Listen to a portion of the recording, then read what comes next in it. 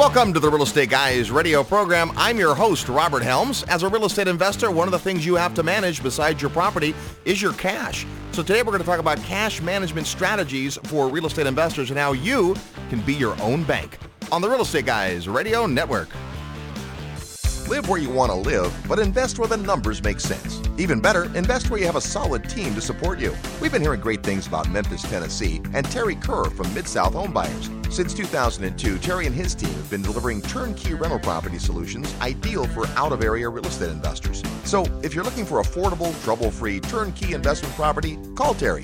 Use our resource hotline at 888-510-6838, extension 118. That's 888-510-6838, extension 118.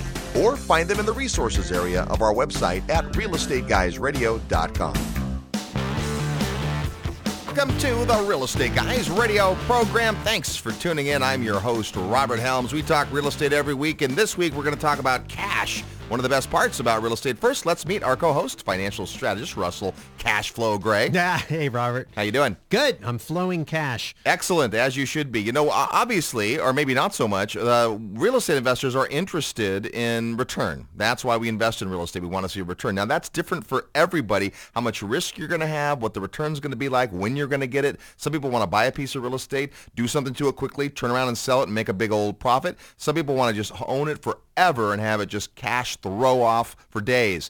But either way, you want to make sure that your real estate is performing for you. And we've talked this year about checking in with your bookkeeper and making sure that's all in a row. We've talked about asset protection and entity planning. And today what we're going to talk about is an important element of real estate and something different, and that's cash management. And Right. What does that look like as a real estate investor? Yeah, cash management can be looked at from a lot of different perspectives. So the big thing when you talk, Robert, about return is in order to be safe, like we have this saying that reserves preserve, right?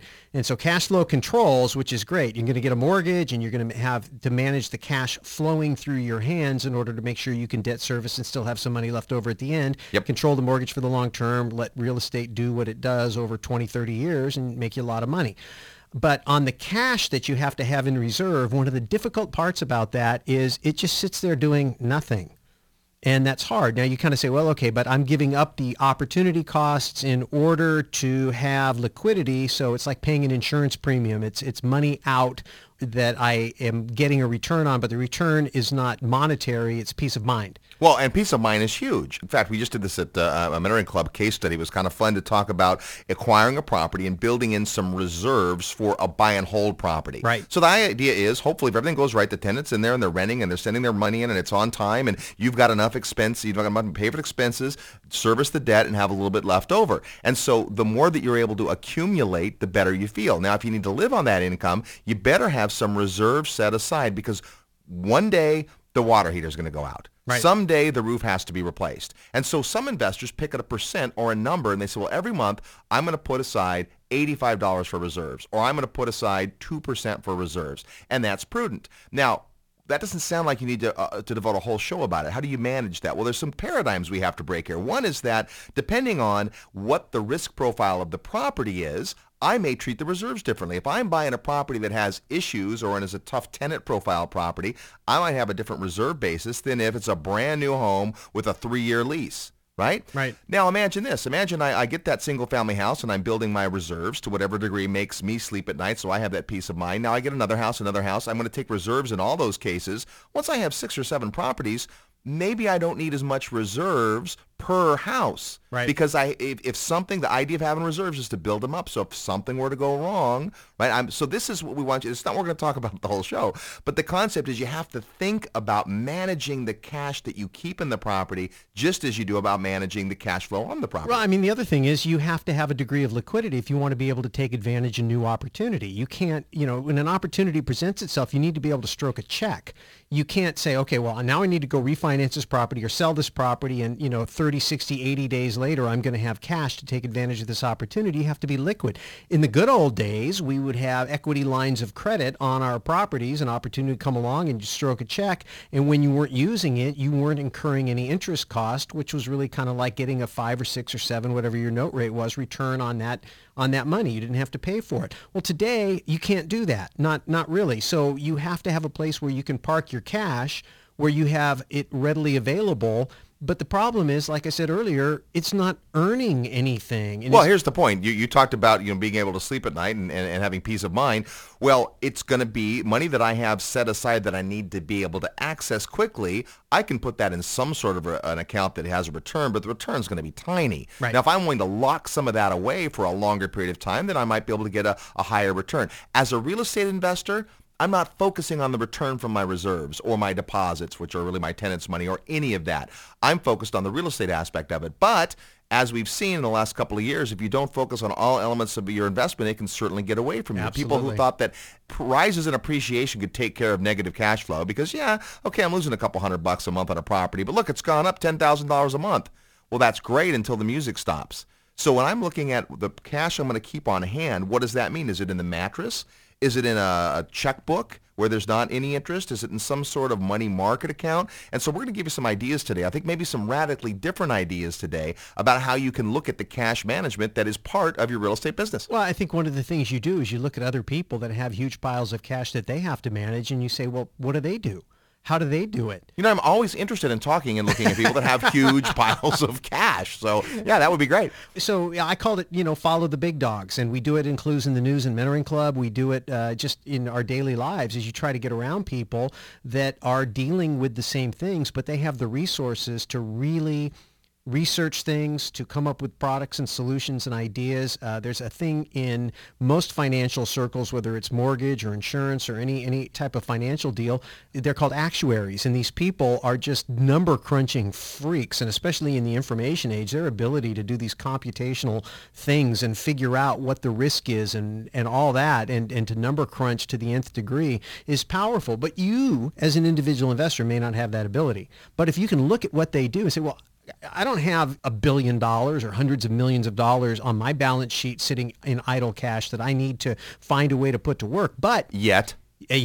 But if you look at somebody who does and say, could I adopt some of those very same principles they're doing on my 20,000 or on my 50,000 or on my 100,000 or on my 500,000, whatever your number is, you may be able to pick up some great lessons that you could never do on your own. And that's one of the things we want to look at today. Well, this is one of the paradigms I want to talk about because, as you mentioned and went over pretty quickly, in the Mentoring Club, and if you're a Backstage Pass member in Audio Mentoring Club, we look at what the big dogs do, and that is getting a lesson from what other investors have done. We've been talking a lot in Mentoring Club in recent months about the Federal Reserve and their actions. And it doesn't matter what you think about what they're doing. If you can figure out what they're doing right, and then align your interests so that they have the same result as when their interests get the result, right? So your interests are aligned even if you're not part of what they're doing, because you're not going to be, right? But if you can figure that out and then you know where they're leading to, where the puck's going, if you will, in hockey week, then yeah, okay, I can now align my interests in that kind of a way. And so watching what big investors and banks and the Federal Reserve and insurance companies do is huge. The actuarial idea, what is that? That's the ability to look at a whole bunch of data and figure out the probabilities. You mentioned insurance. The way insurance works is, let's say you want to insure against loss on your house. I want to insure against loss on my house. One of us out of 100,000 is going to lose their house to a fire. We can just say, well, tough luck for that guy, or 1,000 of us can each put a little bit in just in case, and then the one guy gets the, who needs it gets the money. And so the actuarial figures out what's the likelihood of that happening. What do those numbers really have to look like? Those are not guesses. Those guys have that down to a science that's just ridiculous. That's why certain zip codes have certain insurance premiums and other ones don't. That's why certain areas, and the same thing in lending, you'll have areas where they're willing to lend more, or their loan to values are different, and it's just based on what really happens in that particular neighborhood, that particular product type, in that particular situation, whatever it is. So having the ability to do that is just an art and a science and a resource-intensive activity that, the average person can't do. But again, when you can look at what a big corporation is doing, how they manage debt, do they expect interest rates to rise or fall? They have the ability to look at it at a much deeper level. And you can look at it and go, okay, this is what they're doing. Why might they be doing it? And how might I apply those same principles to the decisions I have to make, even though my portfolio has like less commas and less zeros and all that? But it's still, hey, it's my money. HP, for example, is a company, because we looked at them, how they were handling their bond portfolio several months ago. I care a lot more about my $200,000 in the bank than I care about HP's $200 million in the bank. You know what I mean? Because my 200,000 is way more important to me than their 200 million. But if I can look at what they do with their 200 million and apply that to my 200,000, I get the benefit of their research capabilities. Wow, that's pretty good.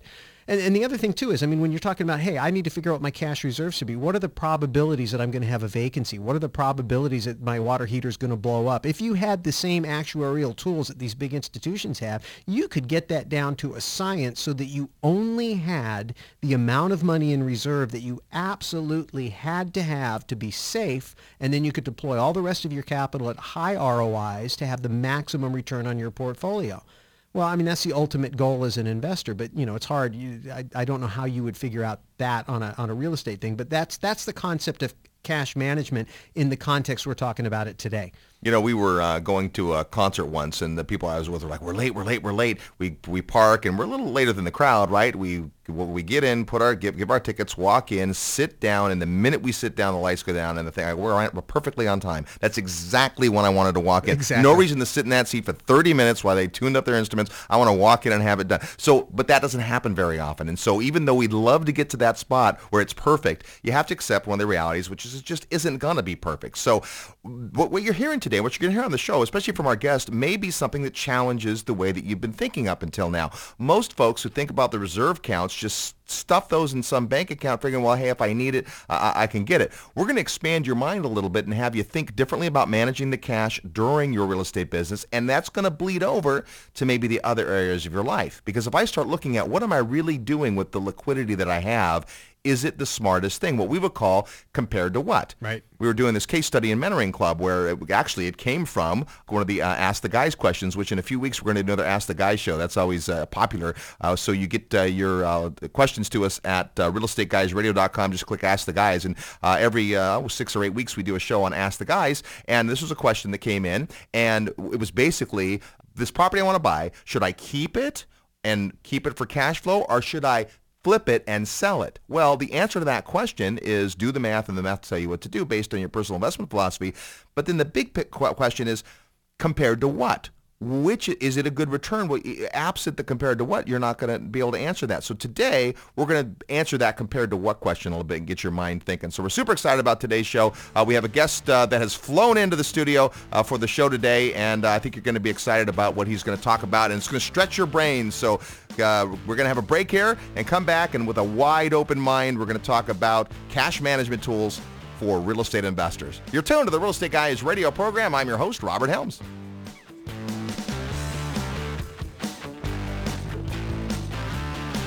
Hi, this is Peter Schiff, and you are listening to The Real Estate Guys. Hi, this is Bob Helms. They call me the godfather of real estate, mostly because I've been investing longer than the average Joe, since 1957 to be exact. Back when I started out, investing was pretty simple. Even so, I made more than my fair share of mistakes. And I can't imagine getting into this game today without some help. That's why I'm inviting you to check out the Real Estate Guys Investor Mentoring Club. There are 3 locations to choose from: Silicon Valley, Los Angeles, and Dallas, Texas. To find out when and where, just send an email to guys@realestateguysradio.com or use the feedback page on the website at realestateguysradio.com. Tell them the Godfather sent you.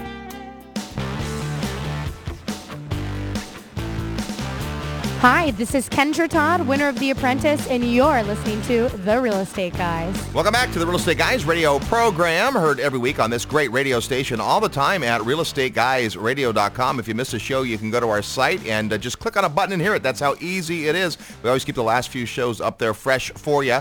Or better yet, you can subscribe on iTunes, and then we'll come to you automatically like we do to all the thousands of people that subscribe. So if you listen to iTunes, thanks. You've made us the #1 downloaded real estate show on iTunes. We're talking today about cash management strategies for real estate investors. Investors maybe don't start out with a lot of cash, but they want to get to a place where they have a lot of cash. And this is going to be a lifelong deal, managing your cash. And the way you do it and the tools you use are going to change over time. Part of being a good technician in anything that you do, you go to a mechanic, you walk in and you look, and if you open up his toolbox and he's got a hammer, and that's all And that's duct in tape. the toolbox, his answer to every one of your problems is going to be to hit it with the hammer. Yeah. And what you want to do is go find someone when they open up the toolbox, it has an array of tools that they know how to deal with a variety of different situations. And the more sophisticated the machinery, the more expensive and valuable, typically the better quality and the bigger array of tools. And the tool is only going to be as valuable as the skill of the person using it.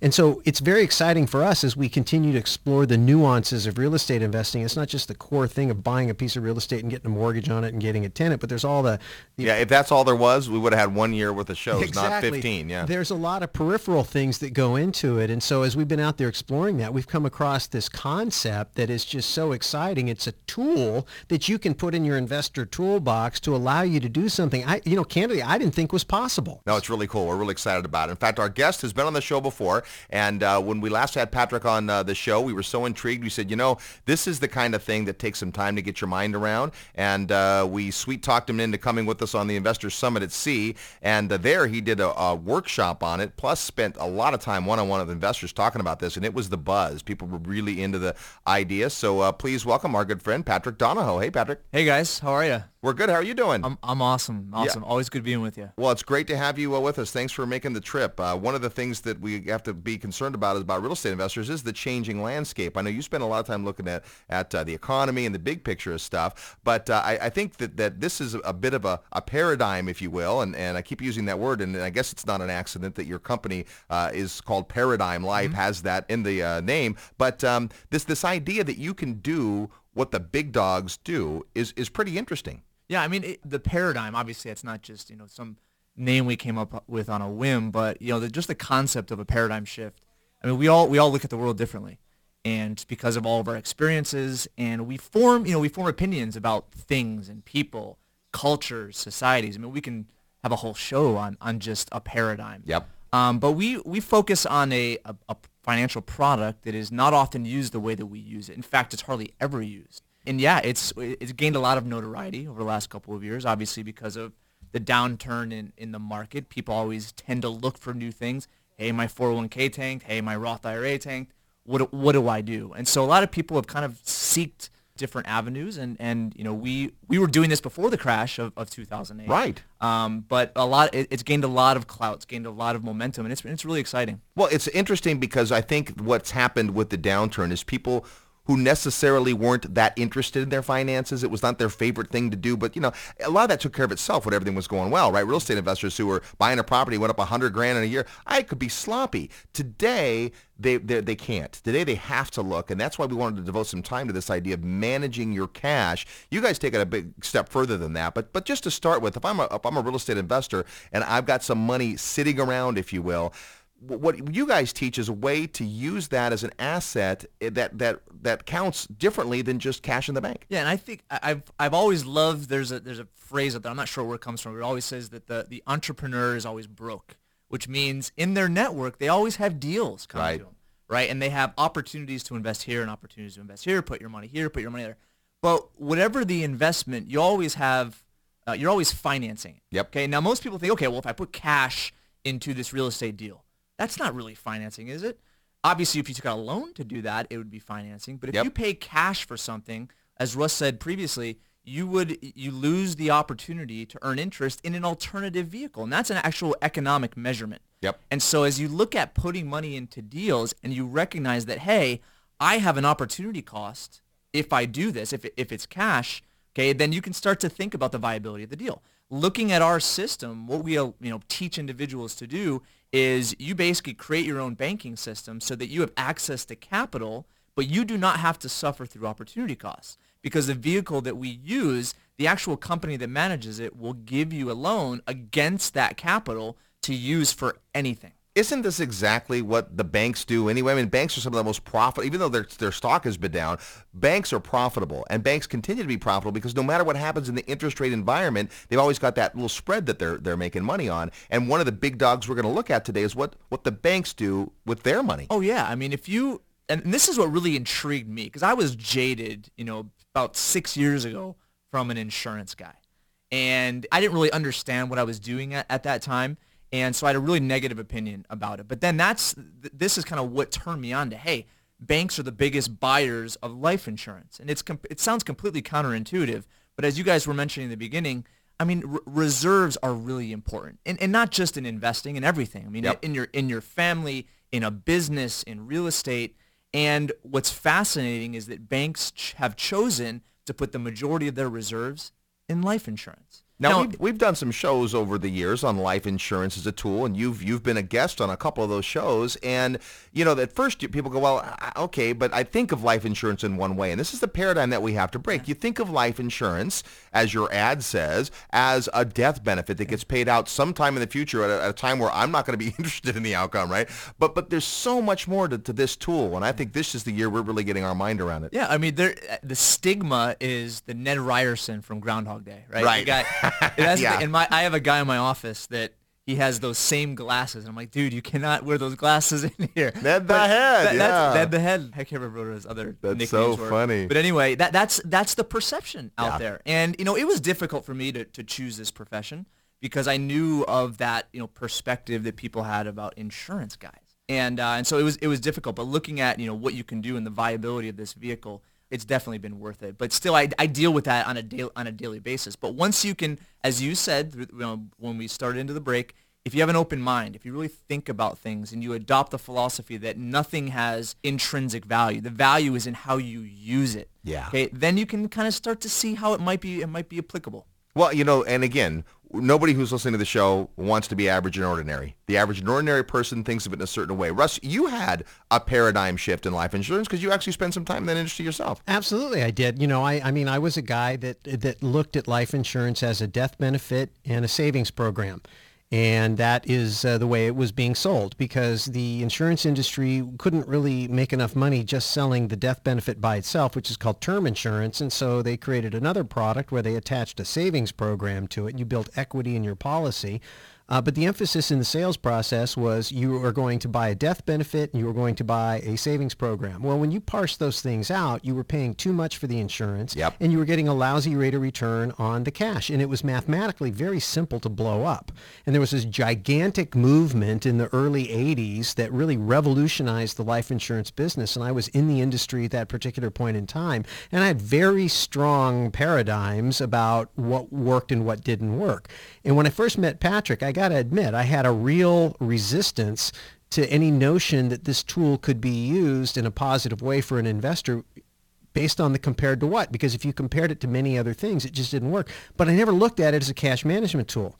And the thing that really got me on board was when I realized this isn't even life insurance. That's not really what it's about. And we'll get into the details of that. But the reality is the life insurance part of it is really a formality in order to achieve certain benefits under the law that are reserved for life insurance. Okay, now that is huge right there. So if up till now you're reaching for the dial or you're trying to grab your iPad and go, I'm done, that's what you need to hear is that this isn't about insurance in the traditional sense. This is about the special treatment that an insurance policy and insurance companies are able to get. Insurance companies, for instance, as an industry, how much income tax do they pay? I don't know. That's not very much. No. They're huge, though, and not their very lobby much. is super powerful. And again, you talked earlier about the notion of the Federal Reserve, arguably a very powerful institution on the face of the earth. If you can align your interests with the interests of the Federal Reserve, they're going to do what they're going to do in their own interest. And if your interest aligns with them, they don't care about you, but they're going to help you because you've put yourself in a position where it benefits them to help you because they're focused on themselves. Same thing here. If you can align your interest, if the insurance industry is able through their lobbying efforts to create a scenario where they get preferential treatment, you can say, well, they shouldn't get, okay, whatever. It is what it is, right? But the point is if you understand how to use the tool now, and use it for what it can do. And this is the thing that really went. I mean, the bottom line for me was, are you telling me I can have my money in two places at the same time and earn in both places? Okay, hold that thought because you're jumping way ahead. So, Patrick, how do we take this tool and use this in this very unconventional manner? Well, first, Russ, and pardon the pun, but he hit the nail on the head. I know you guys use the hammer thing. That was good, yeah. So that's the only tool he has. So it's set up different. You have traditional permanent policies that take forever to fund, and they're inefficient, their returns are nothing, but you can set up a policy pretty much the opposite way. You can set it up for cash. Most insurance guys or most financial advisors don't know how to do this properly. But if you set it up a specific way, it can be one of the best savings vehicles that's out there. Now, the IRS doesn't, I mean, hopefully they're not listening to your show, but they don't For like lots to of look at reasons, it like hopefully that. they're not, yeah. Amen to that. Because obviously you have some tax treatment with insurance that you do not have in mutual funds or savings accounts, deferred vehicles, and so forth. So you have to recognize that, again, it's a vehicle that's set up for a specific thing. In this case, it's an insurance policy set up for as much cash value that the IRS will allow in there to have preferential treatment tax-wise. All right, so this is a new twist, if you will. Lots of thought has gone on to this. A lot of smart people have figured out how to engineer this into a tool that is going to be very intriguing to you. So stay with us. When we come back, we're going to find out more from Patrick. We're also going to play real estate trivia, and because we're just over the Stanley Cup now, we're going to have some hockey element of our trivia questions. So if you're a hockey fan, stay tuned. I'm your host, Robert Helms, and we're the Real Estate Guys. Hi, I'm Robert Kiyosaki, and I encourage you to listen to those wild and crazy real estate guys. They're the best, been working for years, and they know what they're talking about. Are you ready to take your real estate investing to a whole new level? Imagine spending an entire week with like-minded investors, world-class educators, and real-world professionals. Join the Real Estate Guys for the 10th Annual Investor Summit. It's part education, part inspiration, part transformation, and a whole lot of fun. And it takes place in 4 different countries. Returning this year are Rich Dad advisors Ken McElroy and Wayne Palmer, international developer Beth Clifford, attorney Mauricio Rawld, and the godfather of real estate, Bob Helms. Plus, joining us for the first time, Robert and Kim Kiyosaki, live and in person. It all begins March 30th, 2012 in Orlando. Visit realestateguysradio.com and click on the tab that says Summit to learn more. The Investor Summit always sells out, so reserve your spot today. Go to realestateguysradio.com and click Summit, or call 888-GUYS-RADIO to talk with our Summit specialist. That's 888-489-7723. 888-GUYS-RADIO. Spend a week with the Real Estate Guys, the Kiyosakis, and an all-star faculty on the 10th Annual Investor Summit.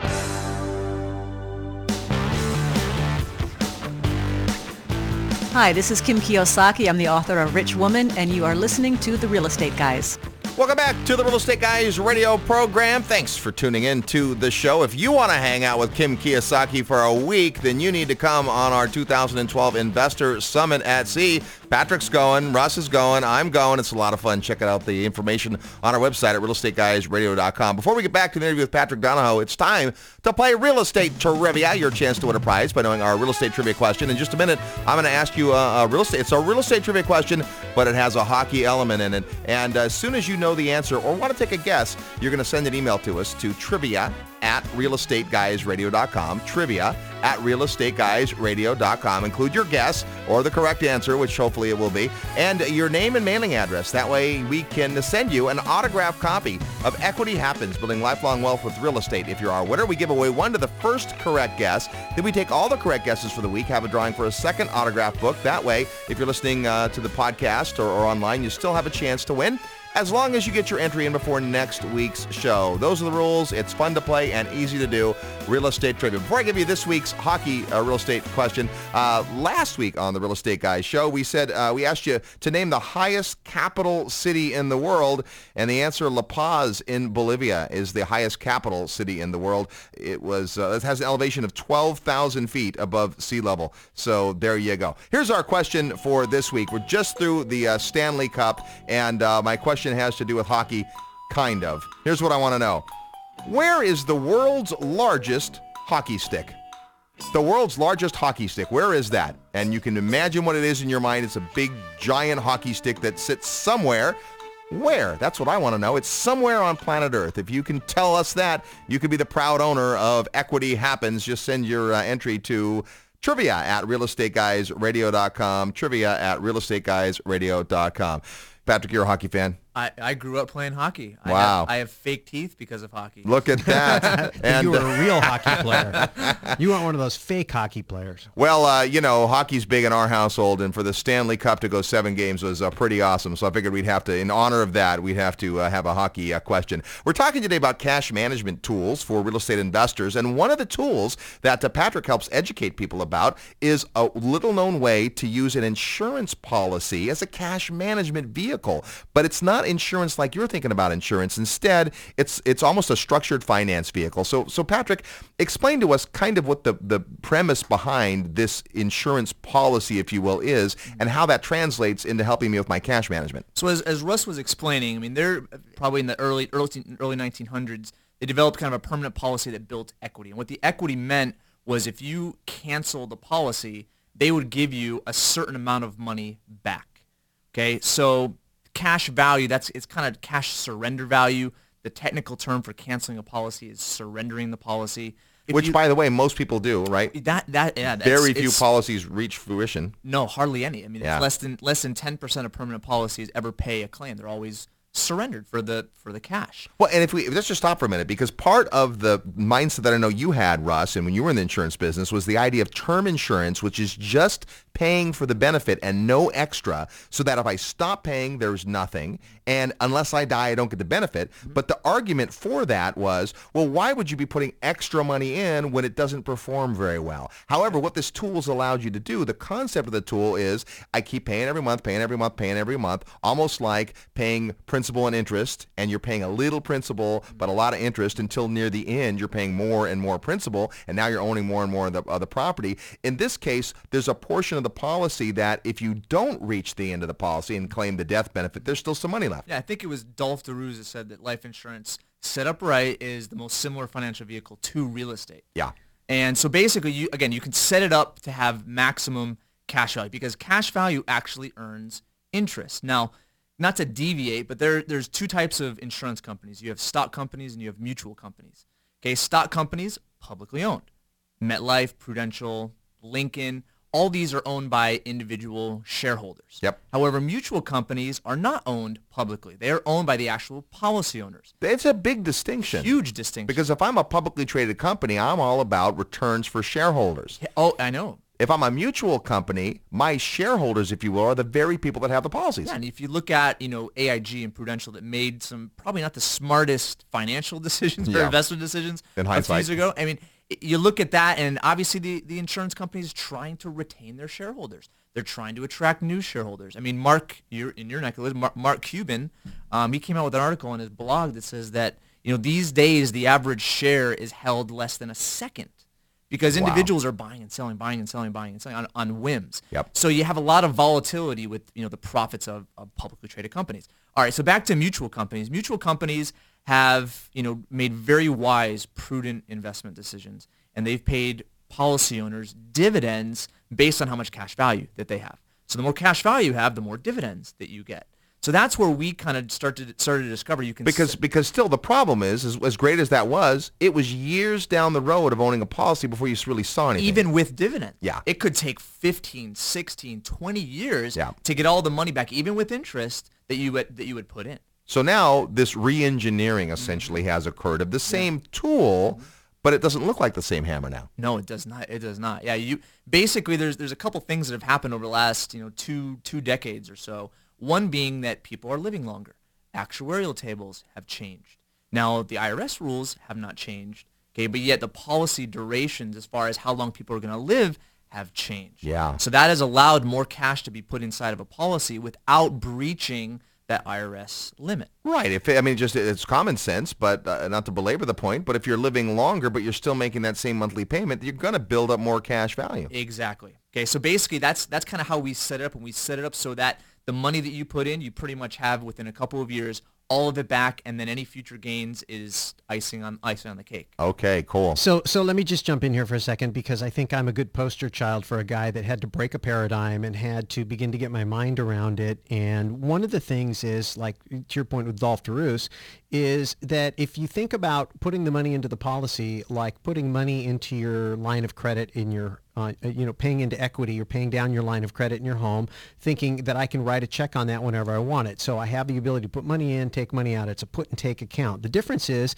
Patrick, and correct me if I'm wrong, that unlike what happened to a lot of people who put a bunch of money into their home loan in order to save the interest when they weren't using the cash, it was a better return than in the bank. When the bank or the lender cut the line of credit, the liquidity went completely away, and now that money was just locked up in the property and you couldn't get it back out. Worse, if you wanted to get it out, you had to pay fees. You had to qualify to borrow out your own money. And worse than that, when the values of those real estate assets went down, now it's not even there. Yeah, so this concept, what I got was this concept is just like that, where I can take extra cash and I can put it into the policy, and I'm not buying more insurance. You have extra cash? Yeah. So that was one of the things that I had to get my mind around. I'm not buying more death benefit. I'm not paying for more insurance, only to the extent that I need to make sure I stay qualified to have this feature. The feature of being able to have a put and take account is because it's a life insurance policy. My little quote fingers in the air here on the radio.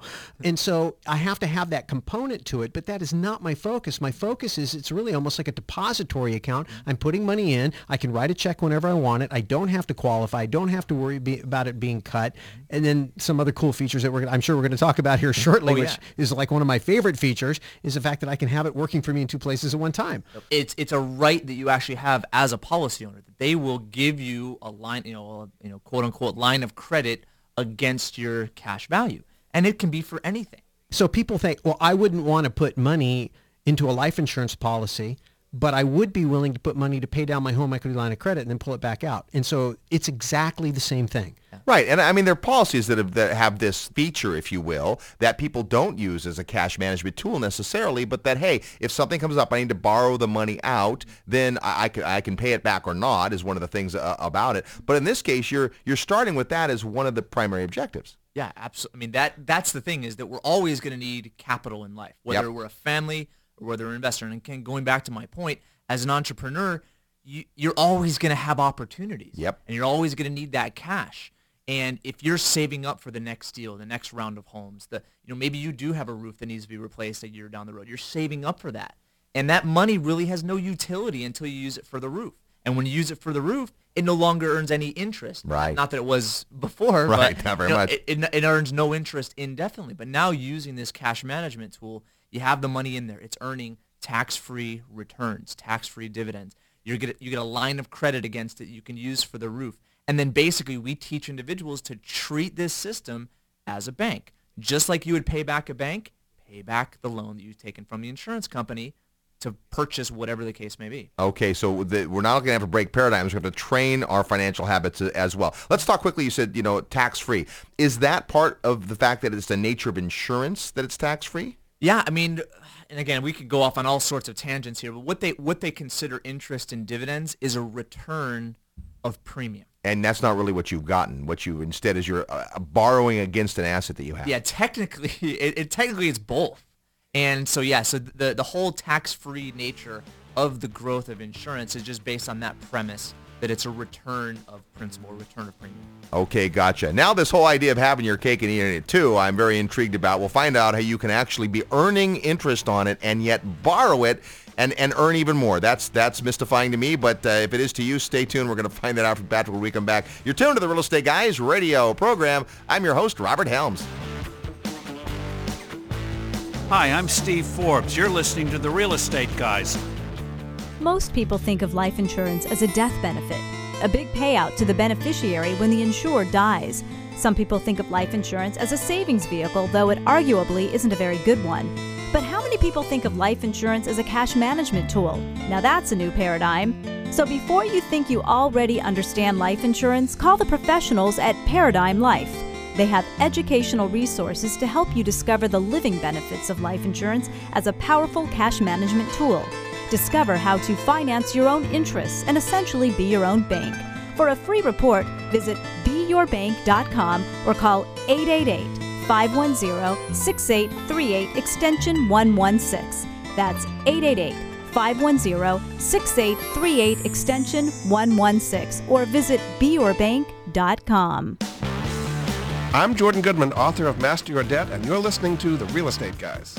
Welcome back to the Real Estate Guys radio program, our 14th year of broadcast. Thanks for tuning in. Tell a friend and come back next week. We'll have more to talk about. This week, cash management strategies for real estate investors with this interesting use of a life insurance. Patrick Donahoe is our guest, and this is fascinating, Patrick, and it does take some time to learn. We've had you on the show a couple times. We have the benefit of having spent a week with you on the summit, and that is it's the kind of thing where you need to ask questions, think about it, come back, ask questions more, but we're trying to expose as much as we can. One of the cool things, though, is what Russ talked about, is how are you able to have your money working for you in two places using this vehicle? Well, as I said before, when you have money inside this vehicle, it's earning those dividends, earning that interest. But yet the insurance company is basically giving you a line of credit against that capital. So you can take that line of credit, use it in conjunction with the property, use it in conjunction with a business deal, use it in conjunction with anything that you want, earn the yield on wherever that money went, and yet at the same time you're earning interest inside the policy as if you weren't borrowing from it. Okay, now you've got money that's built up, but I guess part of the key of what you guys have structured is you've got to get more money in sooner. So if I make money in a real estate deal using this money that I borrowed from myself, if you will, can I just pay it back, or do I pay more back? How do I increase the money that I can work with? Well, we traditionally, and it depends, because obviously some investors live off of their investments. They'll invest a deal and maybe they'll live off of 50%, put the 50% for the future deal. So it really depends. But yet if you're earning, let's say it's cash flow on a property and you're trying to build up your portfolio, we traditionally teach people to, if you take out $50,000 and you used it for the down payment, pay the $50,000 back with the net cash flow on the property. Okay. Now it's earning money as it grows. The part that is there's still an insurance benefit in there. Absolutely. And there has to be. So and now this probably becomes part of your overall planning because you do need insurance and so forth. But it's not the main driver here. So you have that part of it, but then you have this part which is the ability to borrow the money. You want to actively use that. That's how you get the benefit, right? Exactly. And we teach another concept which is called the velocity of money.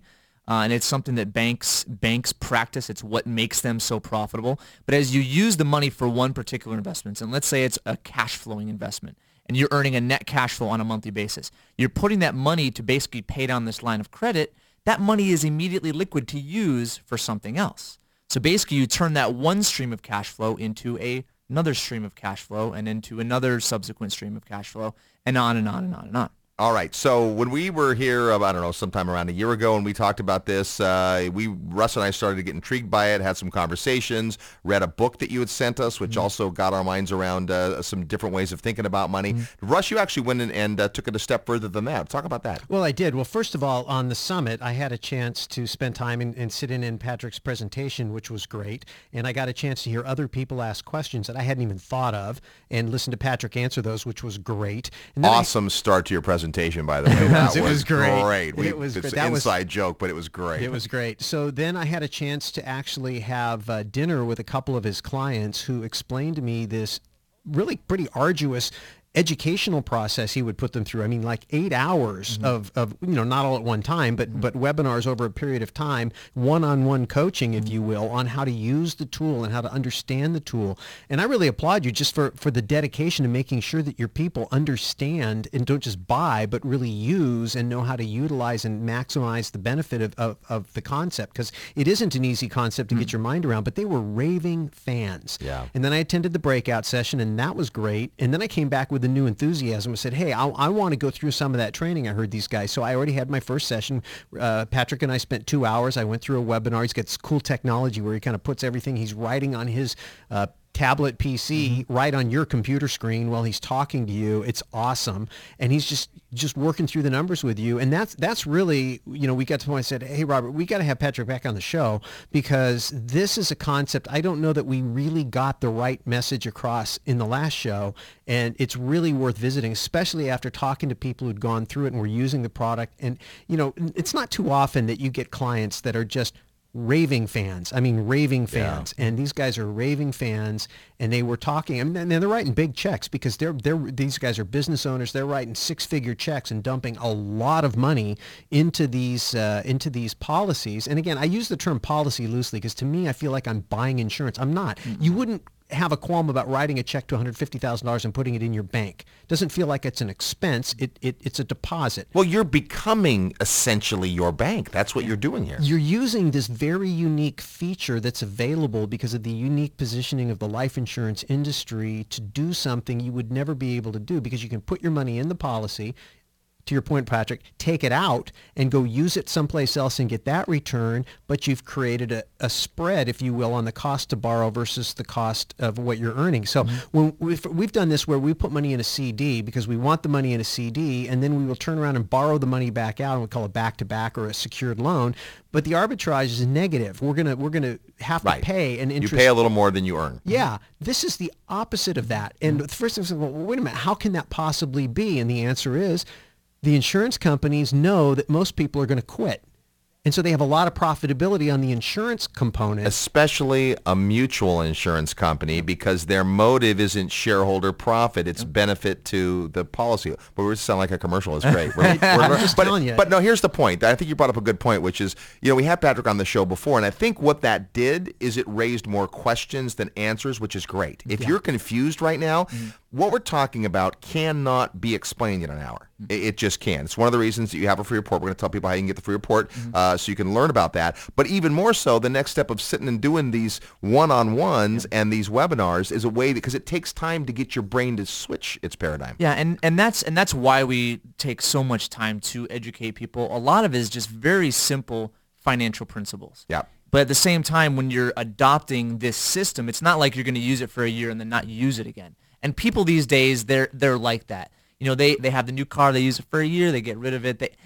People buy things not necessarily for the long term. This is a very long-term strategy, and you need to be committed to it. And in order to adopt a different habit, we all know habits are hard to break. Yep. Habits are hard to form. Yep. So forming that habit is relatively difficult and requires proper training.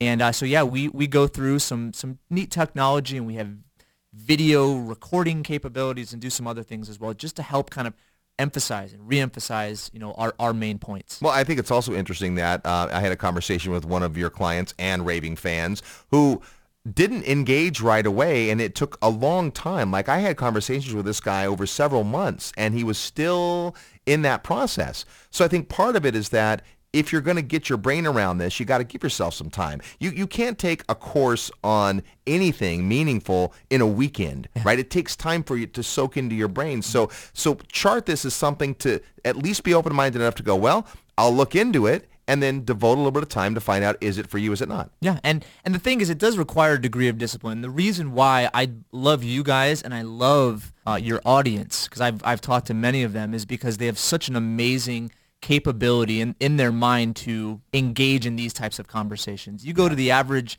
9-to-5er, and this is Greek to them. And so individuals that have gone on a limb to invest in real estate, to be entrepreneurial, to think outside the box, it's a perfect entrance into what we do. Yeah, it probably has to be that way, right? If everybody did this, then the tool wouldn't work the way it did. The very fact that most people don't take advantage, but they don't ride the policy out, and it's why there's all this money. Most people that bought a policy of insurance, it was a salesperson that sold it to them, and they didn't ever explain and there's actually safety there, because not a lot of people have the ability to do this. We know that.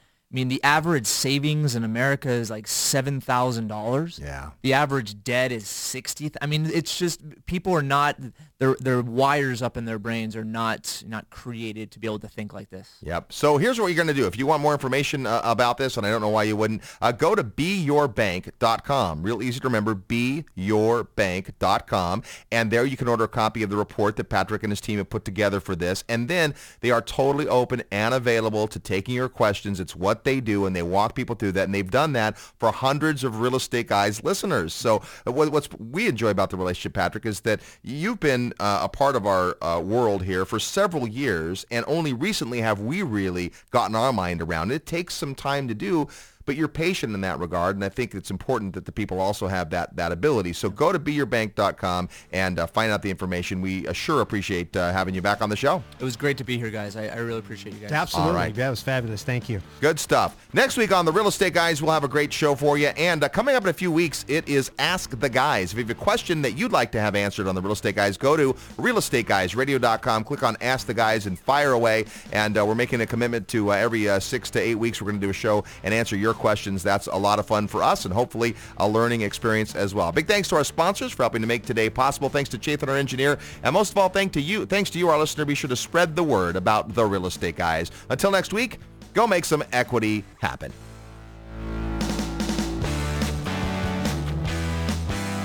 This episode of the Real Estate Guys radio show is brought to you by Paradigm Life. Powerful cash management strategies using life insurance. Learn more at beyourbank.com. Mid-South Home Buyers. Low-cost, turnkey cash flow properties in Memphis, Tennessee. Texas Investor Homes. Discover high-yield, low-risk, double-digit cash on cash returns through interim construction funding. Hassle-free cash flow investing, creating cash flow opportunities for real estate investors with brand new single-family homes in Dallas, Texas. Corporate Direct, asset protection strategies for real estate investors from attorney and Rich Dad advisor Garrett Sutton. Find these and other great companies under the Resources tab at realestateguysradio.com. To learn how you can expose your product or service to the Real Estate Guys audience, call 888-489-7723 extension 4. That's 888-489-7723 extension 4. Or use the feedback page at realestateguysradio.com. Thanks for listening, and we'll see you next week right here on the Real Estate Guys radio show. If you're like me and thousands of others, you know that the Real Estate Guys radio show is a great source for quality content about investing in real estate. But did you know that they also have a book? I just finished reading their book, Equity Happens, and I was blown away by how much I learned. If you're ready to create sustainable wealth through real estate, you need to get Equity Happens. You'll learn, just as I did, about what it takes to prosper in the real estate industry. So don't wait. Make equity happen to you. Order your copy today at equityhappens.com.